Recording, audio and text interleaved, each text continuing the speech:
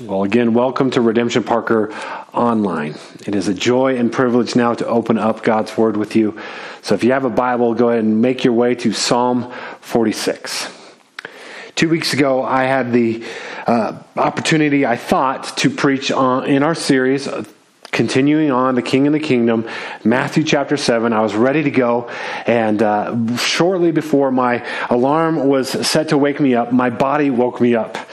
And unbeknownst to me, a virus was taking over my body. Not the coronavirus, but the norovirus. And so in a violent and radical way, I ran to the bathroom and well, the rest is history there. But for the first time in 21 years of preaching, I wasn't able to get up and preach.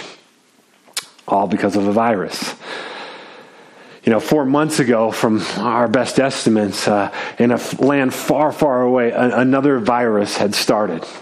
We didn't even know about it for several weeks, but then the rumors began to come out, the news reports, that there's something going on in China, in Wuhan. We didn't even know where that is, and it's beginning to wreak havoc. But what we've heard these reports before, right? It's always in a faraway land that they're going to take care of, and so we were going about our lives. We were making our Thanksgiving meals and buying our Christmas presents and planning and planning vacation and business endeavors and all the things you do in November and December as if life was just going to continue on as normal. As life was going to continue on like we've always known it. We have just lived with this false sense of knowing the future. And so as the reports continue to grow and concerns continue to grow, we told ourselves, well, they'll take care of it. It's going to stay over there. It's really not that bad. And we hear various conflicting reports. It's just a cold. It's just like the flu. But it continued to grow, continued to spread. Now it has moved outside of China and moved to Europe. And again, we're like, that's concerning, but not too concerning until we began to hear the reports of hospital systems being overwhelmed. And then runs on toilet paper. That didn't really come out right, but you know what I mean. No toilet paper, no hand sanitizer. And then we thought, well, that's weird. All because of a little virus. And then it was about 7-8 days ago where things really began to take a radical shift. Sports leagues were canceled. Your plans were canceled. My plans were canceled. We were set to go on vacation, the gift that we had given our kids for Christmas, and had all the plans to just enjoy this time. And we've all experienced to various degrees loss in these last few weeks and days. And it seems like as the virus spreads by the hour, the bad news and the losses mount up by the hour. And all of us have experienced some of that. I've talked with some of you that have lost a job or your business is in serious trouble, or you're looking for a job, but now the companies are not hiring. Others of you, things go on as normal, but you can see the rumblings on the horizon. How are things going to change? We met as a family last night and we just kind of talked. Hey, what are some of the losses that you've experienced? And my kids shared, loss of friendships, loss of being able to go to school and say goodbye to other students, particularly seniors, loss of sporting events that they've worked hard for, loss of money, right? Like if you have any money in the stock market, as we did, or college savings or retirement savings, man, every day it just seems like more and more loss. Some of you are single and you're now being imposed to have self-isolation, and that feels like a loss. And some of us have been in a season of loss and a season of struggling, and now it just seems to be piling on. And the question is, what are we to do with this? Where are we to look for hope, for comfort, for security? Because all the things that we have put our hope in and have been looking to for hope, safety, security, those seem to be crumbling through our hands. And the question of Psalm 46 is, where are we going to go? Where do we go from here? And I love the Psalms. I love the honesty of the Bible. We're gonna see in Psalm 46, there's going to be good news, but there's bad news first. When we ask, where is there a safe place in this world? The bad news is there's not. But the good news is that there is a safe place in God alone for those who have trusted in his Son, Jesus. And so, if you have your Bible, Psalm 46 is where we're going to be at this morning. Psalm 46, I'll go ahead and read the psalm, and then I'll pray for our time together and ask the Lord to meet us in this space. Psalm 46, verse 1, I'd ask you to listen carefully. This is God's word. God is our refuge and strength, a very present help in trouble. Therefore, we will not fear. Though the earth gives way, though the mountains be moved into the heart of the sea, though its waters roar and foam, though the mountains tremble at its swelling, there is a river whose streams make glad the city of God, the holy habitation of the Most High. God is in the midst of her. She will not be moved. God will help her when morning dawns. The nations rage, the kingdoms totter. He utters his voice, the earth melts. The Lord of hosts is with us. The God of Jacob is our fortress. Come, behold the works of the Lord, how he has brought desolations on the earth. He makes wars cease to the end of the earth. He breaks the bow and shatters the spear. He burns the chariots with fire. Be still and know that I am God. I will be exalted among the nations. I will be exalted in the earth. The Lord of hosts is with us. The God of Jacob is our fortress. Selah. Jesus said, heaven and earth will pass away. What you just heard never will. Let's pray. Father, we come before you in the name of your Son and in the power of your Spirit. And though we are separated by distance, we are united in Christ. So as your family, as your faith family, as your church, we ask, God, that you would meet us. Meet us now in your word. We desperately need you in this moment. We are suffering loss. There is fear and anxiety that we are breathing in and out in our own lives and in our culture right now. And so I pray, Holy Spirit, that your word would accomplish its good purposes. Bring peace. Bring confidence. Bring hope. Bring joy. Recalibrate our hearts to your heart. Realign our eyes to you. And reset our minds on what is ultimately true now through your word. We ask in Jesus' name. Amen. Psalm 46. It has been called in church history Luther's Psalm. Luther would return to this psalm. His famous hymn, A Mighty Fortress is Our God, which we will sing later together, comes out of Psalm 46. Luther, though he was a great leader, a great man of faith, he... my carpet is riding up on me. Just a second.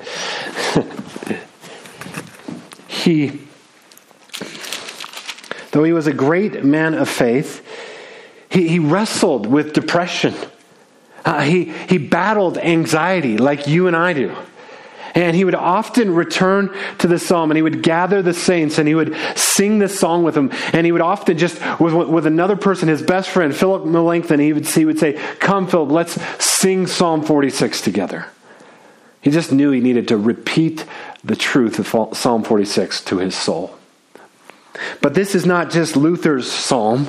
This is the psalm for all who have trusted in God, all who face fear and anxiety and troubles. This is a psalm for us to come to God with. And so, as one commentator put it, William MacDonald, he says, no one knows the hearts that have been lifted as these majestic lines have been read in the sick room, the house of mourning, the dungeon of persecution, and the narrow chamber of suffering and tragedy.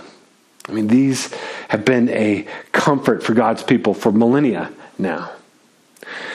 Luther goes on to talk about this psalm. He says, we sing this song psalm to the praise of God, because he is with us and powerfully and miraculously preserves and defends his church and his word against all fanatical spirits, against the gates of hell, against the implacable hatred of the devil, and against all the assaults of the world, the flesh, and sin. This is a psalm for us in our moment right now. This is a psalm for you. How do we know? Where will we go for safety? The psalm says this, that only in God. God is our refuge and strength in times of trouble. And we're going to see in this psalm, he's our refuge and strength in times of trouble because he is present, he is powerful, and his purposes are sure. He will accomplish his good purposes. So let's dive into the psalm. Starts in verse 1. God is. This is immediately arresting to us. This should lift our eyes above our circumstances. He's inviting us above our troubles, above the stock market, above the loss of jobs, and even the loss of life. We look to God. God is. God is our refuge. God is the place where we can go. He is that place of shelter. He is our refuge. We are all spiritual refugees. We all are wandering. We're all longing for our home. And ultimately, the psalmist reminds us that it's not in the security of America. It's not in our homes. It's not in our bank accounts. God and God alone is our refuge. God is where we were meant to be refugees and find home and family in him. God is our refuge, but he's not just our refuge. It says he is our strength. He is our refuge and strength. Psalm 91 says, he who dwells in the shelter of the Most High will abide in the shadow of the Almighty. Proverbs 18 verse 10 says, the name of the Lord is a strong tower. The righteous man runs into it and are safe. So he's our refuge, but he's our strength. Isaiah 40 verse 31, but those who hope in the Lord will renew their strength. They will soar on wings like eagles. They will run and not grow weary. They will walk and not be faint. We've been going through Jesus' Sermon on the Mount. Remember, blessed are the poor in spirit. Blessed are the meek. Blessed are the weak, the broken, the spiritual bankrupt, have no strength in our own. Jesus says you're blessed because you can come to God and have his strength. And don't we need that right now? Because if I don't remember this truth, I can very quickly just go to dark places in my mind and my thought, and fear and anxiety can seem to be oppressive and overwhelm me. And Psalm 46 right away reminds us, no, God is our refuge. God is our strength. He is a very present help in trouble. We can run to God. We can know there's safety in God because he is present. This is the promise of God to the people of God. He is Emmanuel. He is with us. He is a very present, meaning imminent, right there. That there's no place where we can go where God is not present and reigning and ruling. But in this psalm it says, and he is a very present help in trouble. I love that because the psalm's honest. We face trouble, all of us. But he just kind of ups it several notches here. He's a very present help in trouble. Therefore, we will not fear. And he's going to talk about the things that are fearful things. But first he says, because he's present, because he's our refuge, because he's our strength, we need not fear. I've said it often when I preach that the question of God to you and to me and to all people is, will you trust me? It's a question of, will you have faith? And faith and fear are mortal enemies. Where one arrives, the other runs. And so the psalm wants us to replace our fear with faith, so to get rid of that, because he's a very present help. Therefore, we will not fear. And then notice what he says, though the earth gives way, though the mountains be moved into the heart of the sea, though the waters roar and foam, though the mountains tremble at its swelling, the psalmist is describing cataclysmic trouble. I mean, far more than any of us are experiencing right now. He's just saying, imagine the absolute worst, where the mountains are tumbling into the heart of the sea, and the earth is giving way, and the waters are roaring and foaming. There's no place of safety on earth. He says, even in those moments, even in the cataclysmic moments, either individually, or as a city, or as a nation, or as we're experiencing to some degree right now as the world, even when everything is in upheaval, God is a very present help in trouble. Therefore, we will not fear. Then he says in verse 4, there is a river whose streams make glad the city of God, the holy habitation of the Most High. Did you catch the radical shift there? Verses 2 and 3 is this cataclysmic trouble that is turning over the earth. And then in verse 4, it is a picture of absolute peace and tranquility. There is a river whose streams make glad the city of God. In ancient days, the cities would be built around a river so that if enemies came in and began to siege the city, there would still be a source of life coming into the city. And that's what the psalmist is saying. There is a river whose streams make glad or happy or content the city of God, the holy habitation of the Most High. So for the people of God, we live in the city of God with God, and God, verse 5, is in the midst of her. He's present. Therefore, she shall not be moved. God will help her when morning dawns. It's just this piece of, we've got God in the city. It's going to be okay. But notice when it's going to be okay. That the enemies are surrounding, that they're sieging the city. And at break of dawn, when morning dawns, that's when the city is most vulnerable. When the enemies would say, everyone's asleep, this is the time we're going to attack. And it says, right at that moment, God is going to show up. God always shows up at his perfect timing. Not our timing. Not. We always want him to show up early, and sometimes he does, like with Noah and the flood. Or at least we want him to show up right in the midst of the trouble, like right here, right now, like Shadrach, Meshach, and Abednego in the fiery furnace. He shows up. But sometimes he shows up way later than we would expect or hope or pray for. I think of John 11, Mary and Martha. Jesus shows up. Lazarus, their brother's dead. Man, this is now too late, right, Jesus? And they say, he stinks.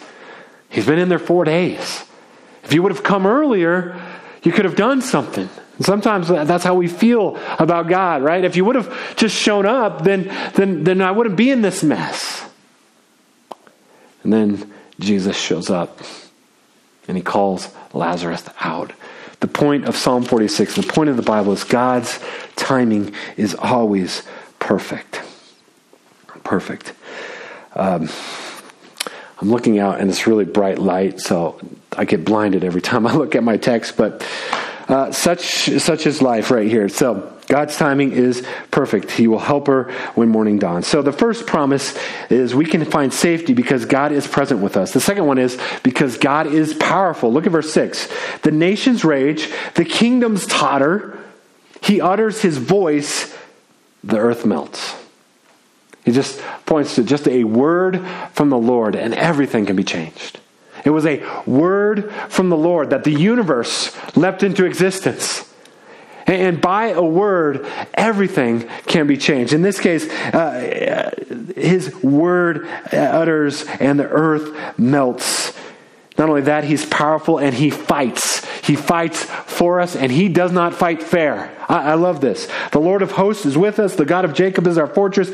Come, behold the works of the Lord. He wants us to look to him. This is the first command. There's two commands in Psalm 46. The first one of Psalm 46 is not to do anything, but to look at God. Lift up your eyes. Behold the works of the Lord.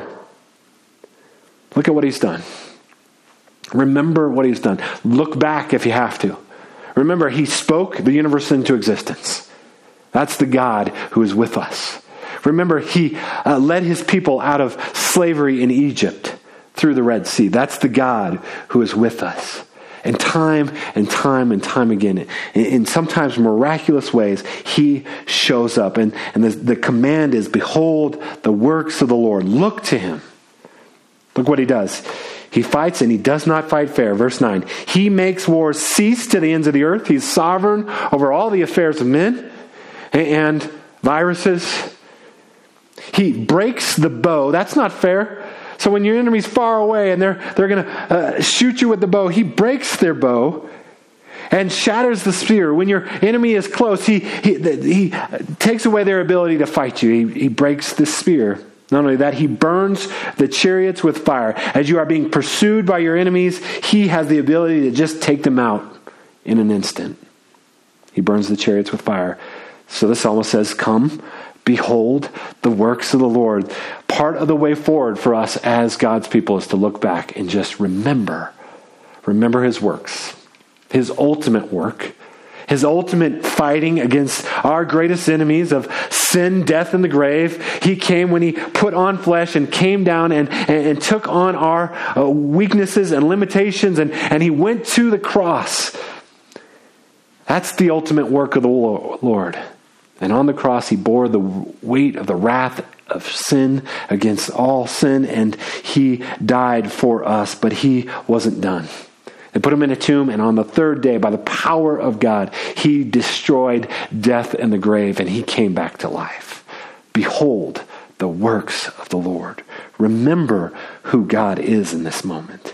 He is a God that is for you and not against you. And Jesus' death, burial, and resurrection proves that. It says he makes wars cease. He burns the chariots with fire. And then verse 10, so it shifts from, we know we can have hope in God because he's present, because he's powerful. And then verse 10 is because his purposes are absolutely sure. Look at what it says.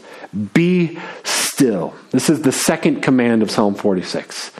Be still and know that I am God.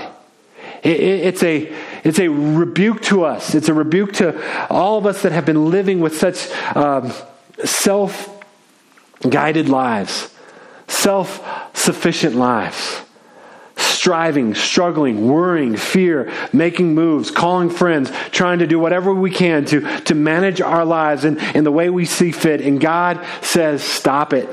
Stop striving. Stop wringing your hands. Stop trying to make it on your own. Be still and know that I am God. His purposes are sure. What are his purposes? It's the purpose throughout the Bible. I will be exalted among the nations. I will be exalted in the earth. This is a sure command. God is always and at every moment after his glory. He's going to be exalted. There is nothing and no event and no virus and no nation and no person that will not in some way point to the glory and the majesty of who he is. This is God's purpose for the coronavirus. For the people on the earth to lift their eyes and run to him, to come to him, to trust in him. He will be exalted among the nations. And the great news, that is good news because he is the one that is worthy to be exalted. He is the most beautiful thing in the universe. In him we find hope, life, and joy. We were made to worship him. He will be exalted. But the good news, Paul reminds us in Romans 8:28 is that, and we know that for those who love God, all things, that means all things work together for good. For those who are called according to his purpose. His purposes are sure. Be still and know his purposes will be accomplished. And how do we know that? Well, we've already talked about, we look to Jesus, we look at his works, we recognize his presence, but verse 11 not only summarizes the whole psalm, but it points us to another point of confidence that we can have in this time. Look at it. The Lord of hosts is with us. The God of Jacob is our fortress. Did you catch it? Did you catch what the psalmist said? The Lord of hosts. This is the psalmist trying to put in perspective who is with us. Think of Isaiah chapter 6. God who reigns over everything and who has an army of angels singing and shouting his praise, rumbling his praise. Holy, holy, holy is the Lord God Almighty. The one who is surrounded by the angelic hosts, these fearsome and terrifying beings proclaiming his right. That one is with us. That's a place for confidence. But then look what it says. Not only is that the one who is with us, he says, the God of Jacob is our fortress. Now, the psalmist could have said the God of Abraham is our fortress. He could have said the God of Isaac is our fortress. But he says the God of Jacob. It's one of the patriarchs. But why does he say that? Well, Jacob. Jacob's kind of one of the worst of the patriarchs, right? They all had problems, but he was one of the worst. He was known as the deceiver, the heel grabber, the hustler. He liked to hustle people and hustle God. There's actually more written that's negative about Jacob than positive. But the psalmist says, hey, the God of Jacob, yeah, he's our fortress. Why is that important?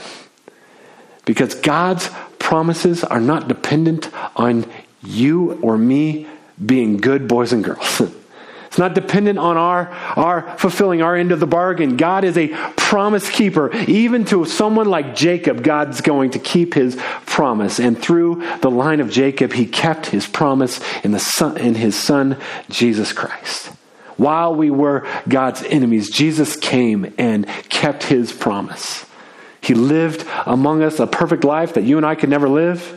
And he went to the cross to pay a price that you and I could never pay. Not because we were lovely, but because he loved us and had a vision to make us his family, his sons and daughters, and to give us his righteousness. The God of Jacob is our fortress. The God of you and the God of me in spite of us. This is good news for us. The God of Jacob is our fortress. And then it says, Selah. Selah, as far as we can tell, is a word that just kind of calls us to ponder these things, to meditate on these things. What are we going to do? How are we going to respond in this time in light of this word? I think there's a few things that this is calling us to. I think it's calling us to renew our minds daily to this truth.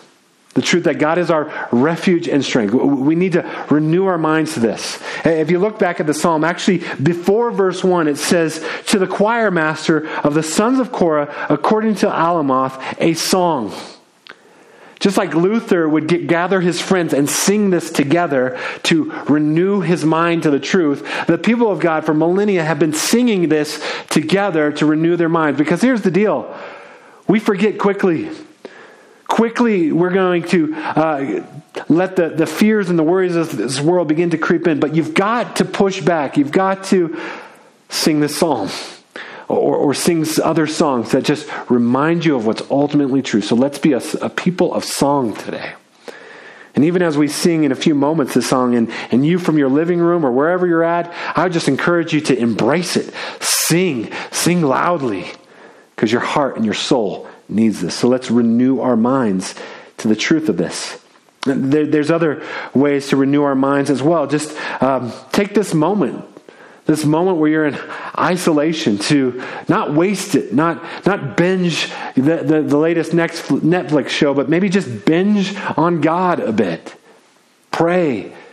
Gather the family. For us as our family, we've just taken the slow dinners that we're having together now and opening up the New City Catechism app and going through the questions and listening to the songs and reading the commentary and just pondering the truths of God. I'd encourage you to do that. Sing songs. Remind yourself. Get into the Word. Go into the Psalms. They're honest. There are times that it's right and good to lament. The Psalms can guide you through that. Go into the Gospels and behold the works of the Lord in the person of Jesus. Take this time to do that. So that's the first one. It's just to renew our minds. The second one is, I would just say, in this moment that we're in right now, and no one knows how long it's going to last for. By God's grace, hopefully it's going to be short, but I would just say in this moment, resolve now to not double down on the false security and comforts of this world. Okay, so as things get taken away from you, the tendency, the temptation is, man, what can I hold on to tighter? I mean, it's toilet paper, it's hand sanitizer, whatever. That isn't what God wants for you in this moment. God wants us to be people that trust Him, that give our lives and sacrifice and generosity and in 1,000 ways, that we give ourselves away in this moment, not cling on to the false comforts and securities that this world offers. So that's the second one. The third one, I would just say, stay connected.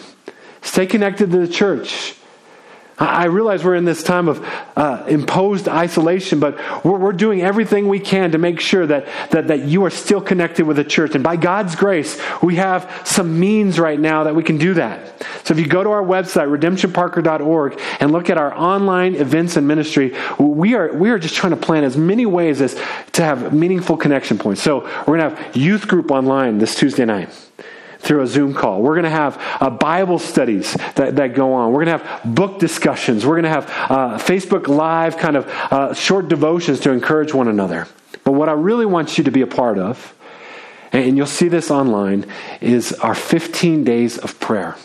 Starting tonight at 8 p.m., there'll be a link on the website that you can click and it'll open up a Zoom call. And Ryan Fee is going to kind of help lead us through this, and we're just going to pray together. One of the things we've been asking for as a church this year is, God, make us a people of prayer. He's making us a people of prayer, and we want to invite you to that. So we're going to pray for 15 days together.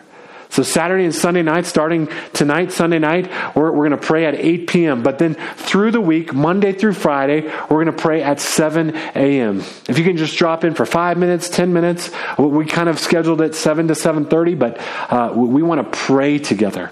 And if you have prayer requests, prayer needs, we want you to submit those. You can do that right now in this online church setting, or you can go to our website and just fill out a form, and we will bring that to the church and we will pray for you. Let's not miss this opportunity to grow as a people of prayer. And then finally, just as we think, this is not a moment for us as the church to shrink back in fear, but to walk in peace. Brothers and sisters, we love you. We're going to make it through this. But what the world needs right now more than anything is the people of God to walk in peace, in joy, in generosity, in confidence. You need this. Your family needs to see you walking in peace, in joy, in generosity, in confidence. Your neighbor needs that.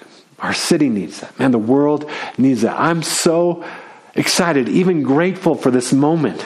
Unlike any moment I've experienced in my life, I just believe this is a moment where people are lifting their eyes and asking questions, and they need rock-solid foundation even in a world that is crumbling around them.